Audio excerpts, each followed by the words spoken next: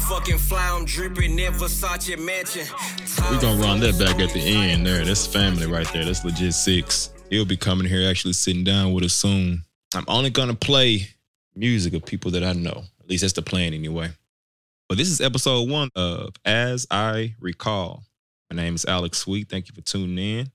As I recall, we'll be going over just memories, feelings, events through the eyes of those that went through them or experienced them. Life-changing events or movies, shows, fatherhood. We'll get into that a little bit later on. But we're just recalling events to share stories, document life, and continue to share these stories with our loved ones, families, and friends for generations to come. So thank you for tuning in. Shout out to the Raw Room Media Group. We got Faye on the beats. Shout out to Faye, D-Bass, of course. Fast Nasty, a.k.a. Matt. Check those boys out, man. They had some great guests on their pod, the Raw Room. A.J. Brown came through, sat down on the couch. Will Comp, of course, from Bussin'.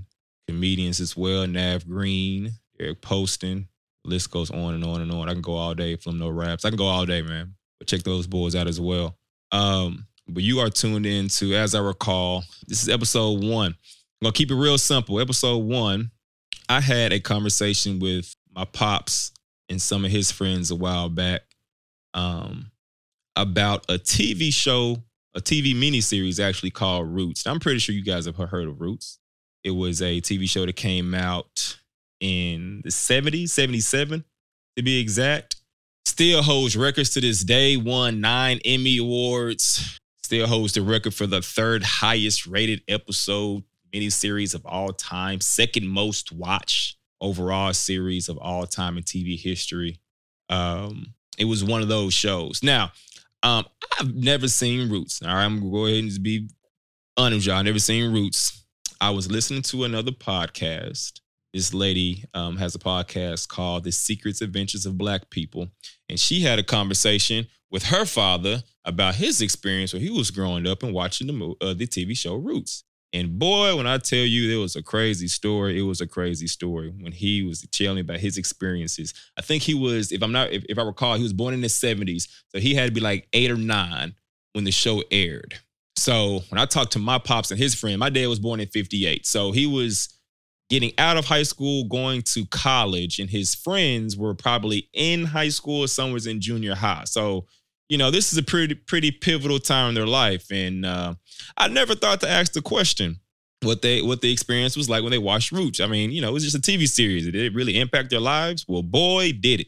It definitely impacted their lives. It was actually kind of crazy. I was hearing some wild stories and I had to put it on wax.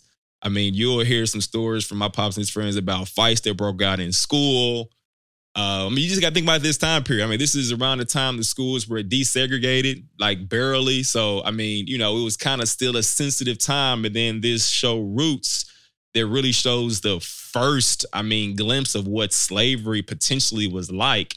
Definitely eye-opening, especially for some young kids, you know, 13, 14, 15 years old. You know what I mean? I mean, this definitely impacted their lives. So I had to share their story. So you will be listening here soon, conversation I have with my dad and some of his pops about their experience watching Roots. Now, what I want you to do after you hear this, if you want to share some of your stories with me or what as well, please feel free to do so. You can find me on Instagram at Mr.A.Sweet. That's my IG name, but I do most of my damage on Twitter. A.Sweet on Twitter. My handle is at Shock the World. That's at SHOKH the World. That's how you spell it, all right? SHOKH the World. Share your stories with me, man. I would love to hear you guys ask your parents, your uncles, aunties that grew up in the 70s, what it was like going back to school the next day when they was watching Roots. What was it like going to school that next week after they got done watching Roots and how it impacted their life?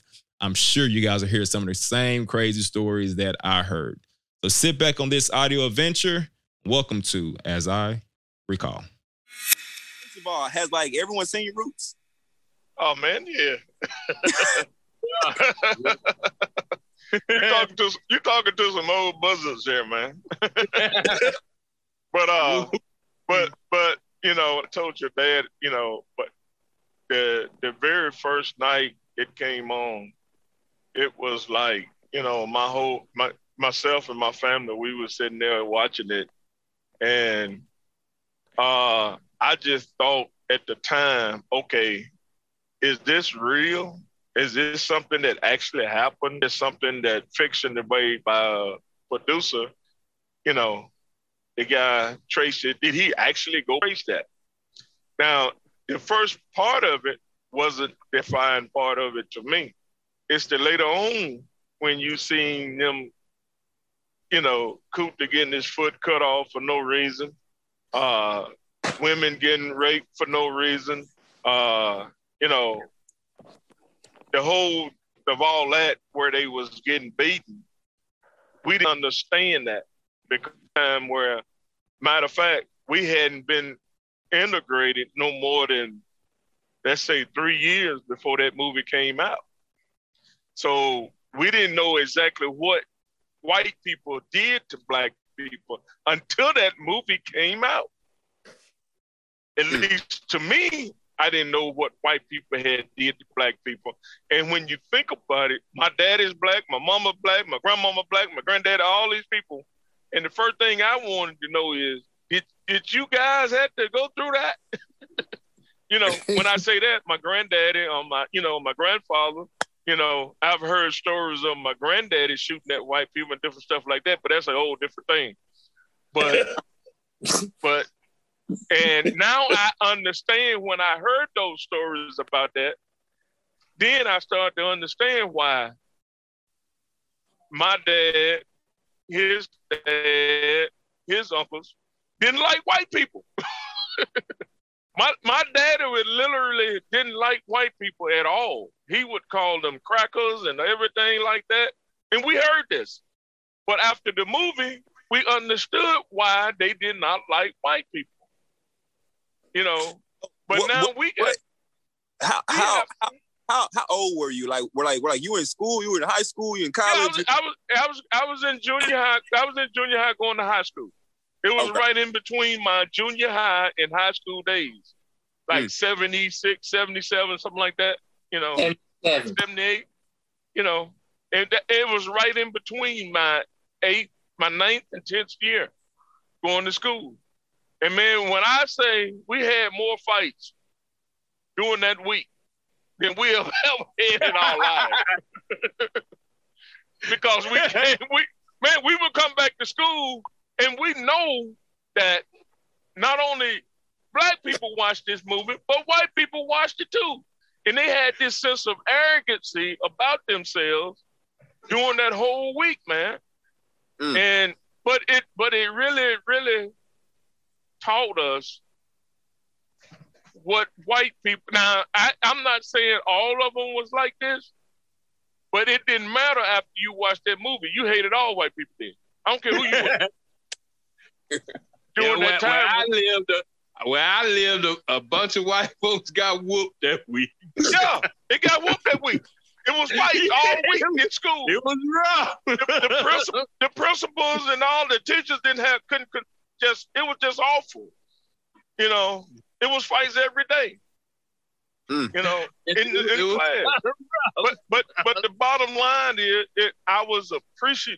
it made me appreciate the time now that we was doing, because not only where I'm from in Mississippi, they were still basically doing the same thing, but it wasn't as blunt like they was doing, like the movie did it. But they were still doing it. But it was like a corporate type hate, you know, toward black people. And you had to still live through that. I still did. You know, we had our side of town, they had their side of town. We had our stores we went to, they had their stores they went to. And Roots basically separated us for at least 3 years. After that, it separated the blacks and the white where I'm from for at least 3 years before we could actually come back together and like actually coordinate with each other during that time. It lasted up until, you know, at least when I graduated. We graduated, we was fine. But from that point, from 77, after 77, up until like 79 when I graduated, things had calmed down a little bit. But to answer your question is how I felt. I was mad, and at the same time, I was glad for the people that was playing the movie roles. You know, especially people like John Amos, who played Kuta. The guy that played Chicken George. I can't think of his name. And then the other guy, the bald-headed guy, Louis Gossett, he was in it. He had a big role in it. LeVar Burton. LeVar Burton was the youngest Kuta. He was the main Kuta at the young age. Yeah. You know. But after the movie went off, these people came back into reality. But that's all we knew from them, D. The only way we remember them is from Roots. And when they started their own shows, man, that's the guy that played Roots. That's the guy that played Kuta Kinte. That's the guy that played Chicken George. That's how they was recognized then. Ben Vereen. Ben Vereen, yeah. Ben Vereen was the one that actually rescued them from all that, you know, and at the end of it. Right there in Bartlett, Tennessee. And yeah, right there. He was the one that really rescued them from under slavery at the time, because he had went to the army and he had became this lieutenant or sergeant or something. He came back and showed them how to fight against these white people. This is what we're going to do. And you would be shocked, Alex. The things that they endured, we actually endured some of that same stuff in the late 70s, in the early 80s. We really did. You walk in a grocery store, white people was in there, man, they look at you like you was the sorriest thing on earth. You couldn't interact with them. You couldn't go across this part of the town. You go over there, you liable to get rocks thrown at you, rotten eggs, all that stuff. You can't walk down the road. Cars come back with white boys in it, and they just throw stuff at you, ballers and everything. My brother was going to Ole Miss over there right during that same time, and he was like one of the few blacks that was on campus at Ole Miss, and he caught hell. When I say he caught hell, he caught hell. So detention is really the most important thing that I remember from that movie, is how it separated blacks and whites from where I was from during that time.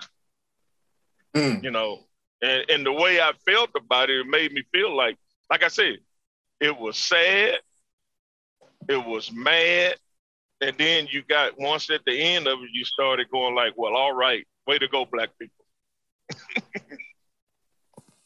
Well, I want to jump in here because I came along just a little after you, Houston, because, you know, you antique.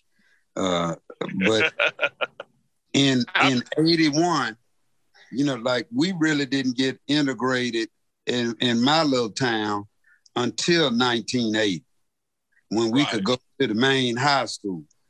They had a swim team and a swimming pool at the main high school. When they started busing us to the school in 80, they closed the pool down. They got rid of the swim team because they still didn't want blacks and whites to swim together. To swim together. We had the same problem. We had the same problem, Sweet. So, you know, and our town was separated just like y'all. But this is where a little different. My great-grandmother, who died in 90, I got a chance to grow up with. And she was the daughter of a slave. She was born in 1890. She died right at 100. She was the daughter of a slave. So I got a chance to hear firsthand what her mama told her. And I got a chance to hear how they did things, you know, in the early 1900s. So I was raised to understand who these people were and how they were. And now understand this, one of my great-great-grandfathers was white. You know, he wasn't a slave owner, but, you know, he dipped in the Kool-Aid of the sharecropper. You know, so they were very careful to teach us not to be hateful, but to understand, to try to judge people by what they do. But I grew up, watching and listening to Martin Luther King, because that was like the person.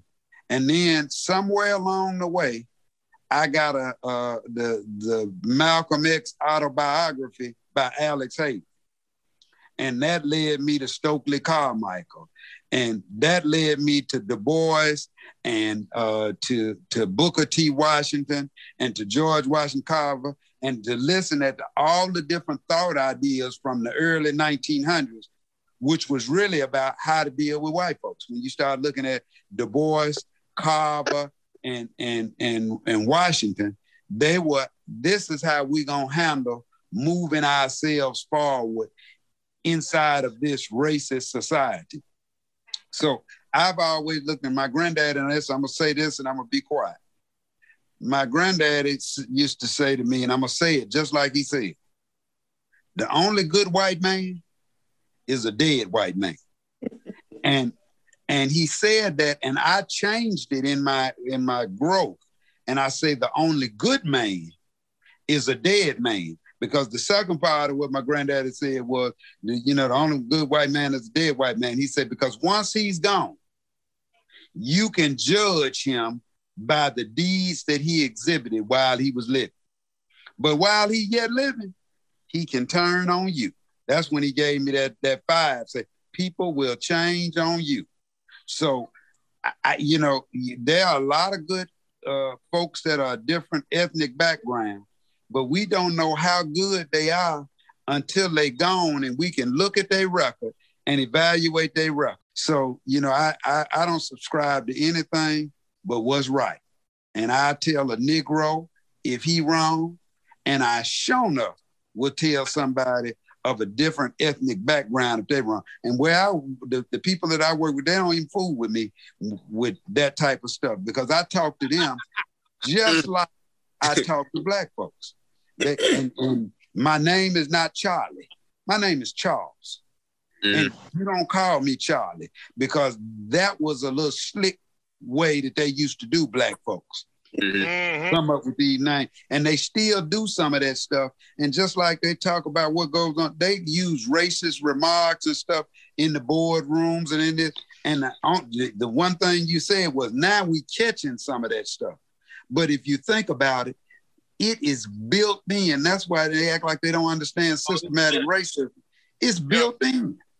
I'm done, because I talk. You struck a nerve, and the way that I felt when I finished watching it, it was good. I was at an all-black school because I didn't have nobody to take my frustration out on. But when I made it to the high school, and I had a boy that he said, and I was wasn't 100 pounds soaking wet, so I wasn't no dude that you'd be scared of. But he made the mistake of calling a partner of mine Kunta. What you doing, Kunta? Man, we must have beat that joker like he stole something, and say it, and told everybody that was around, use that stuff from Roots if you want to. We ain't Chicken George. We ain't none of them folks from there, and we gonna fight. So that's it. I'm done. I'm gonna be quiet. And you don't say nothing sweet, because I know you always want to talk small. I ain't gonna say nothing right now. Go on, Hart. Hey man, I see it's different. It's a different lifestyle, the different places we live, but it's that same old mentality. I can tell you now, in the North, I went to school with Black, white, Puerto Rican, Mexican, Yugoslavian, grew up in a steel town. But where you I was fortunate enough, my folks were from Mississippi and Arkansas. So yes. I had heard the stories. I knew for a fact my uncle cut a white man, and they was going to lynch him, and he got on a train and came to the North. You know what I'm saying? I was in the NAACP at 7 years old.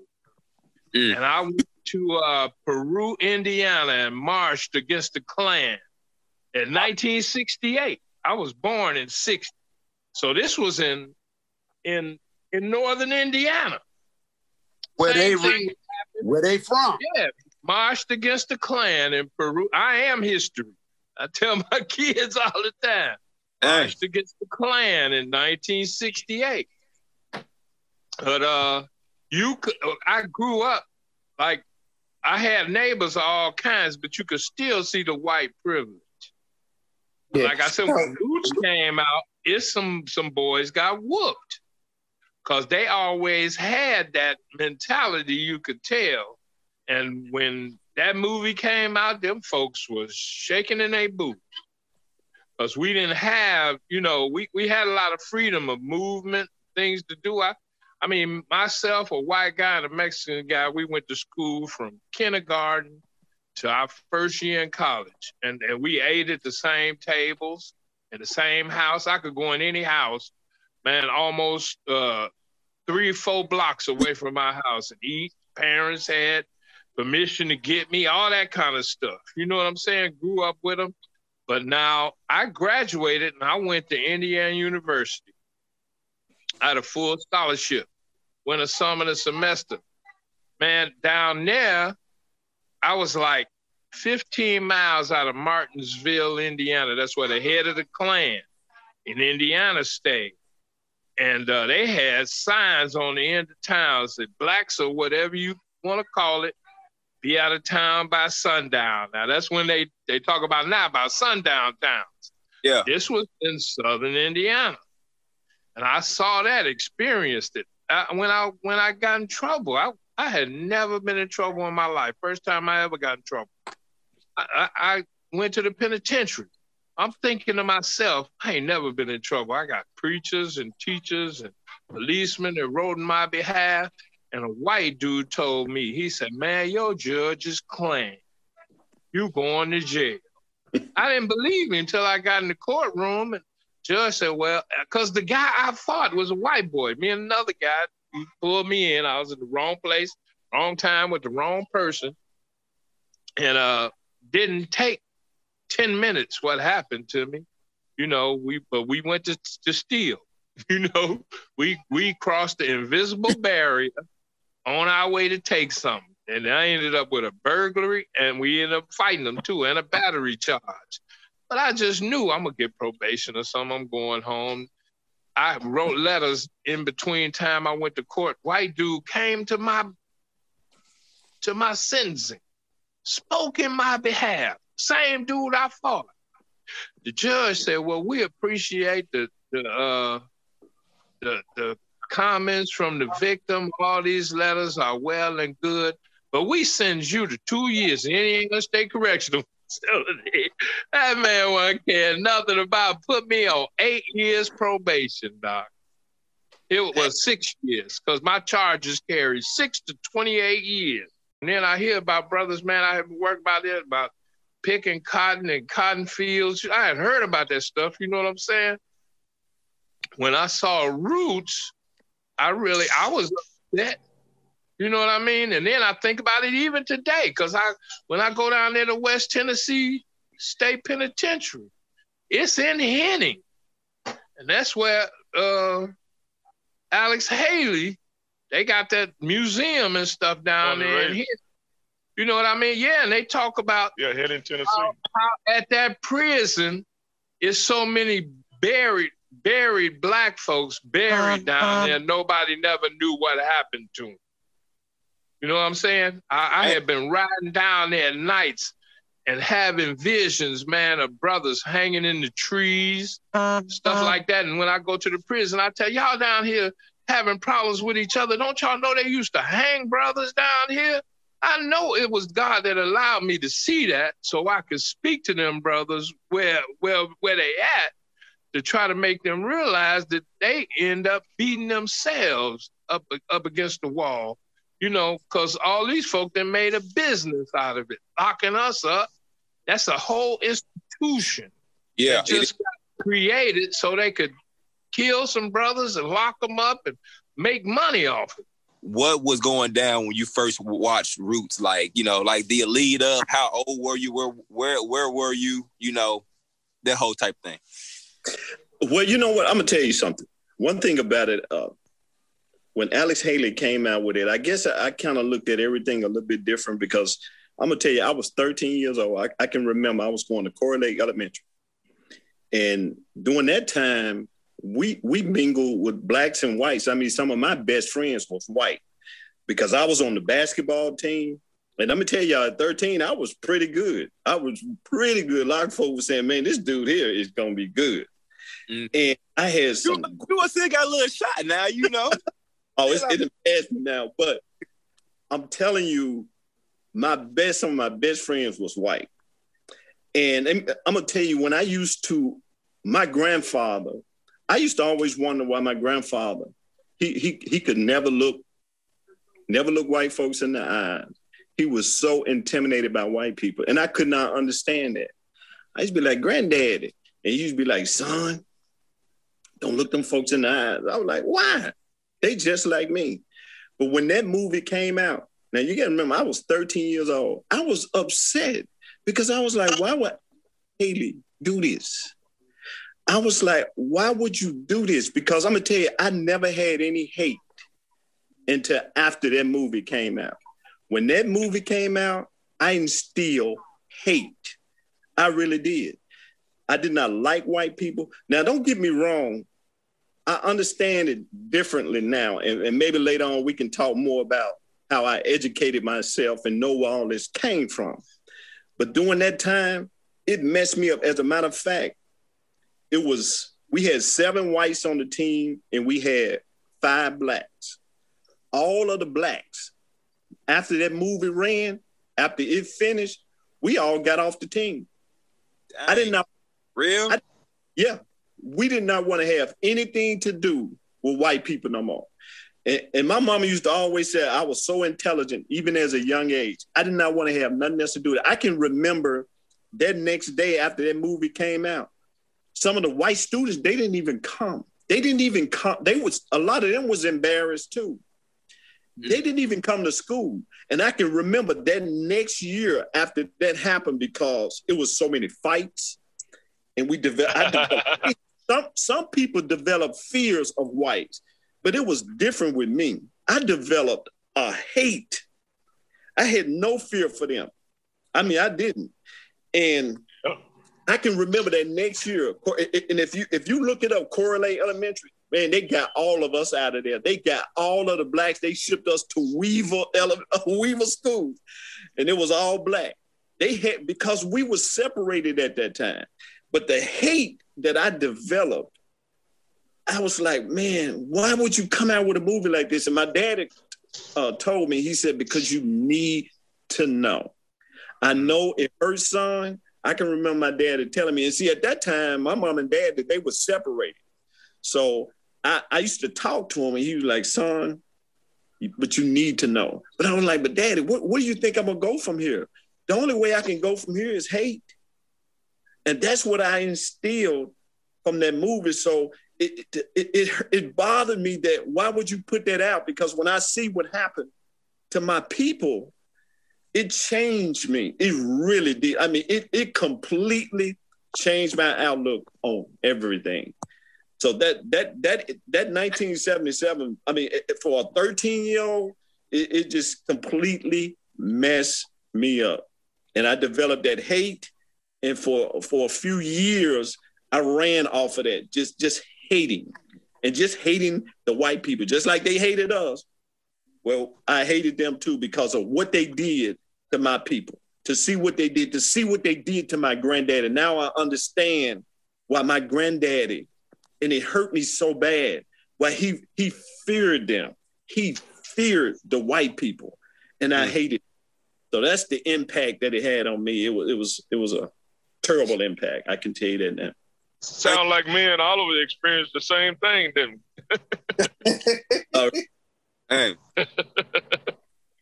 Where were you, Oliver, in Memphis? Or I was in Memphis. You was in Memphis? I was in Memphis. We had moved. I was in San Antonio, Texas, but when my mother and father separated, then I moved back. I moved here to Memphis. Okay. And, yeah. See, Alex, I was in Mississippi and the roots of it. Yeah. You know, that was basically not the slavery roots, but it was the Southern hated part of the roots of it.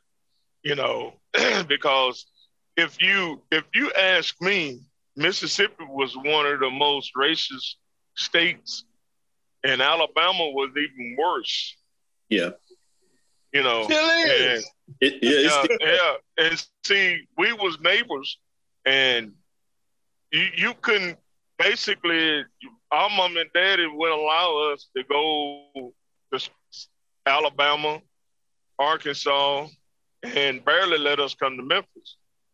But when Roots developed, man, it was unbelievable. Yeah. How, like I was telling y'all earlier, the change, like Oliver said, that we had for white people for 2 or 3 years, and it was unbelievable how the impact of that movie changed the mindsets of Black people in Mississippi. Well, Black people in general, you're exactly right. In general, you know, but you know, and I'm speaking of what I seen, you know, like Mississippi, and Mississippi was already one of, you know, Oxford, Mississippi, home of Ole Miss. Well, you got 60,000 white kids in town doing what the hell they want to do to us. Yeah. You see what I'm saying? Yeah. You know, and we had a double thing. We had the university, the white kids we had to deal with, plus we had the kids in the town that we had to deal with. Yeah. You know, watch this though, Houston. My car broke down about 2 years ago while I was taking a class at Ole Miss at 9 o'clock at night. I mean, I pulled up, went into class, came back out, my car wouldn't start. So I called Melvin Lewis to come get me. And I was standing out there in the parking lot, and they came riding by in a Jeep. And guess what they called me? You know what? They called me that. Hey, nigga. No, they did, man. Yeah, I just seen. They was terrible. They was terrible. This 2017. Wow. Yeah. They still are. They the same way. Ole Miss is one of the racist colleges in the South. And I got off the corner, and I was in the parking lot. I got out of the parking lot and walked to the corner and hollered, I bet you won't come back and say that. And it's 4 of them in a Jeep. And then I caught myself. I said, man, you must be a damn fool. So I went back to the parking lot and I kept my mouth closed. And then when I called the campus police and told them what had happened, they rolled through and then asked me, do you know how they look? And, I didn't know nothing, but they were riding in a black Jeep and didn't have a top on it. And it was 4 white guys. And they didn't take no report. They just played it out. Yeah, because they were part of it, see? And what we don't understand is, I'm not advocating for any hate or anything, because I love. But guess what? I don't take no mess. And that's why I don't let people off the hook. No, them boys didn't do nothing to me and my granddaddy or my dad. It was their great-great-grandparents did. But I ain't letting you off the hook for nothing. The system is rigged, and it always has been. I was told when I was growing up, boy, you got to be twice as good as the other fella. Get twice as smart as. That's it. And I've had the opportunity to see. I worked at youth villages, and I kind of rose up in the ranks. And I can remember when I got to where I could hire and everything, they were sending me to places to recruit, and I was going to black schools because that's what I like. Then they said, we're only going, they didn't say black schools, we're only going to recruit at top tier schools. So then I started going to Georgia, Vanderbilt, University of Florida, University of Memphis. That's cold for we're not going to get no black. Well, guess what? I went to all them schools, and every time I came back with somebody black.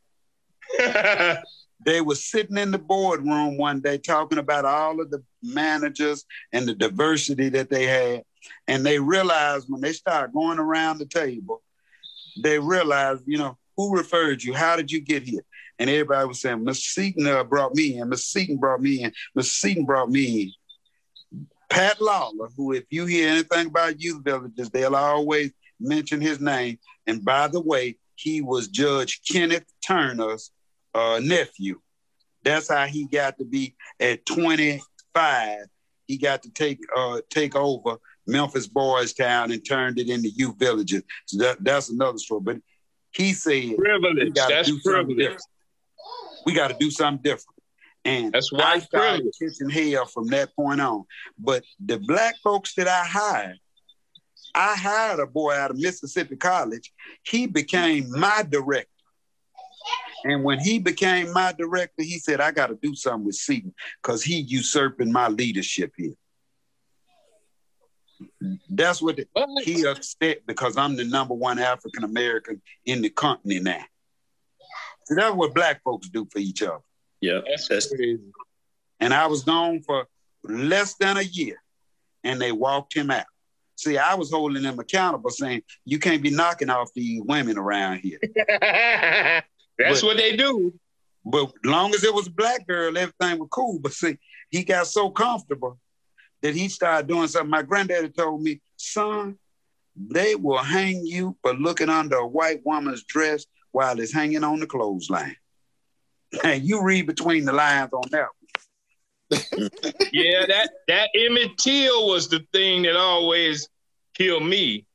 After they showed what happened to that boy because he whistled at a white woman, how they did him, man.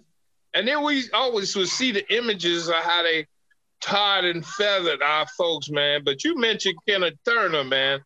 That juvenile court system in Memphis, when I worked at Tall Trees, they had all the black boys' court cases out in open court, but they settled all the white boys' cases in closed chambers.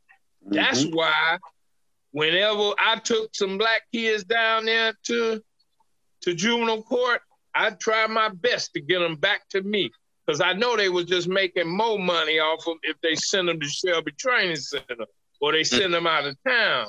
So I begged for them to come back.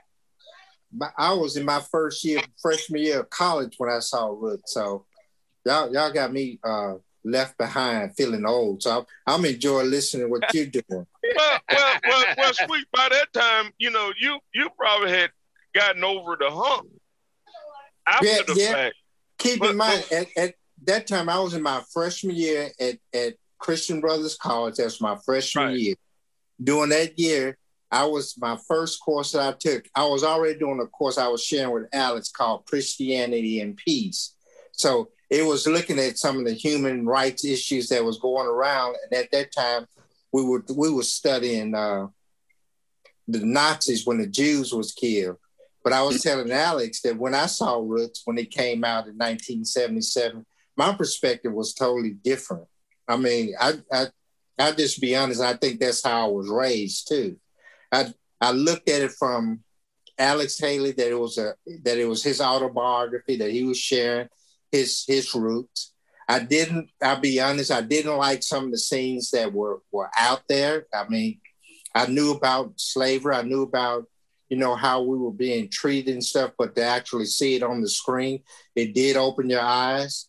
I didn't like the fact how it opened up, that when they first opened up, because the first opening scene, it showed black folks capturing black folks and turning them over to white folks. Yeah. I'll be honest, when I saw that really kind of pissed me out. And I'm telling you why that hurt my feelings, because I've always thought it was just the white folks only when it came to slavery.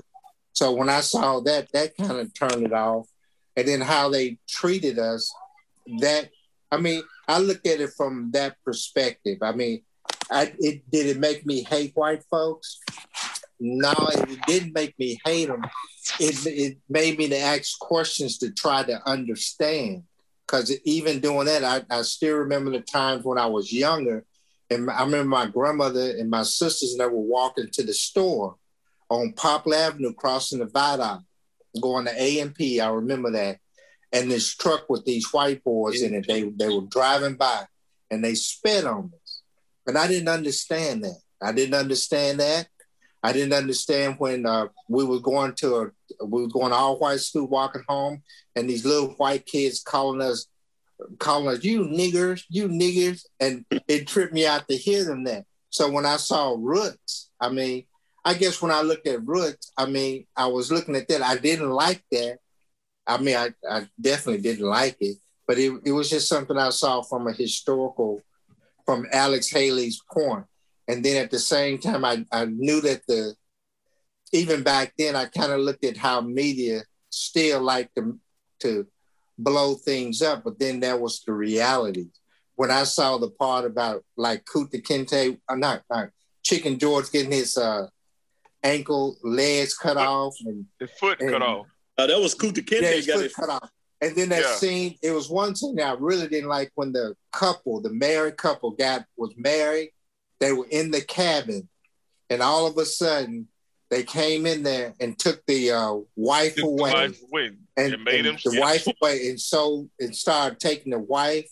The children just started dividing them up, taking the different parts and stuff. So that was an eye opener to me, and that's what I got out of it. I mean that's my point of view. But the crazy thing about that is if you watch the movie and you watch it intensely, the thing it is, I appreciate the way that they survived. You know, they survived, and that taught me, like, if they can survive that, being treated like that, there is no reason why I cannot survive being in this world like it is today. That is a true. But remember, we had this discussion a long time ago about slavery, about what all they went through to what we going through today, and we was talking about how God adapted them to make it through that. And even when I compare with Roots, what really helped me is after the fact, and that was going down to Slave Haven. When you go down to Slave Haven downtown and look at the history behind that, I mean, again, it shows survival, like the things that they did to hold our people down, like the thing they put around their necks, the bell, the weight of it, to hold them down. The weight of the chain, right. The shackles. The shackles, how the slaves took that and used that to strengthen themselves up. So when they took those shackles off, they were strong. It seemed like everything that they were doing to bring them down, even though it was rough, it was, I mean, when you really look at it, I mean, it was horrible just to look at the tubes. But it just showed how they took advantage of that. And the only thing I didn't like was the slave ship. And that was down at the Harvard Town, how some people just jumped off the ship just to get away from it. I mean, jumped off the ship just to be free, drowning themselves. Top flow, smoke exotic, Kush, Versace mansion. Fountain blue, Miami water, diamonds and they dancing. Black bitch act white, she love Marilyn Manson. I'm so fucking fly, I'm dripping in Versace mansion. Top flow, smoke exotic, Kush, Versace mansion. Fountain blue, Miami water, diamonds and they dancing. Black bitch act white, she love Marilyn Manson. I'm so fucking fly, I'm dripping in Versace mansion. Taking lost Versace mansion, fly as hell. Shit button down like Pac, but my shades YSL. My bitch super thick, your hoe ugly like Sam Cassell. I've been running up my stops like my Boca Trail. Swimming through these racks, yeah, I feel like Michael Phelps. You ain't got no racks, your bank account, that Johnny help. I'm laughing to the bag, yeah, I feel like Mike Epps. I put this shit on, little nigga, I apply myself. I'm in a brand new Tesla, yeah, this bitch park itself. She a mama fuck, yeah, I call her my little MILF. Smoke exotic Kush, yeah, I grew this shit myself. Legit 6-figure nigga, help before my wealth. Top flow, smoke exotic Kush, Versace mansion. Fountain blue, Miami water, diamonds and they dancing. Black bitch act white, she love Marilyn Manson. I'm so fucking fly, I'm dripping in Versace mansion. Top flow, exotic Kush Versace mansion. Fountain blue Miami water diamonds and they dancing. Black bitch act white, she love Merlin Manson. I'm so fucking fly, I'm dripping in Versace mansion. Diamonds look like water, like I got them out the ocean. Sub-zero boogers, got my earlobes frozen. No keys to this whip, like this bitch here stolen. I know that I'm the one, like my middle name is Chosen. Versace mansion, eating chicken breast and lemon water. I'm out in DC kicking shit with Obama daughter. Peacoat, wheat, Tim's, Japanese dinner. 1,000 for my sweater, whip got basketball leather. Tuxedo like James Bond, I'll go Beretta. Clap your ass from long distance, play about my cheddar. You don't want no smoke, nah, you don't want no tester. Fry your ass like chicken and serve you with the chesters. Top flow, smoke exotic Kush Versace mansion. Fountain blue Miami water diamonds and they dancing. Black bitch act white, she love Merlin Manson. I'm so fucking fly, I'm dripping in Versace mansion. Top flow, smoke exotic Kush Versace mansion. Fountain blue Miami water diamonds and they dancing. Black bitch act white, she love Merlin Manson. I'm so fucking fly, I'm dripping in Versace mansion. Boy, you talk your shit on here. And if anybody got something to say,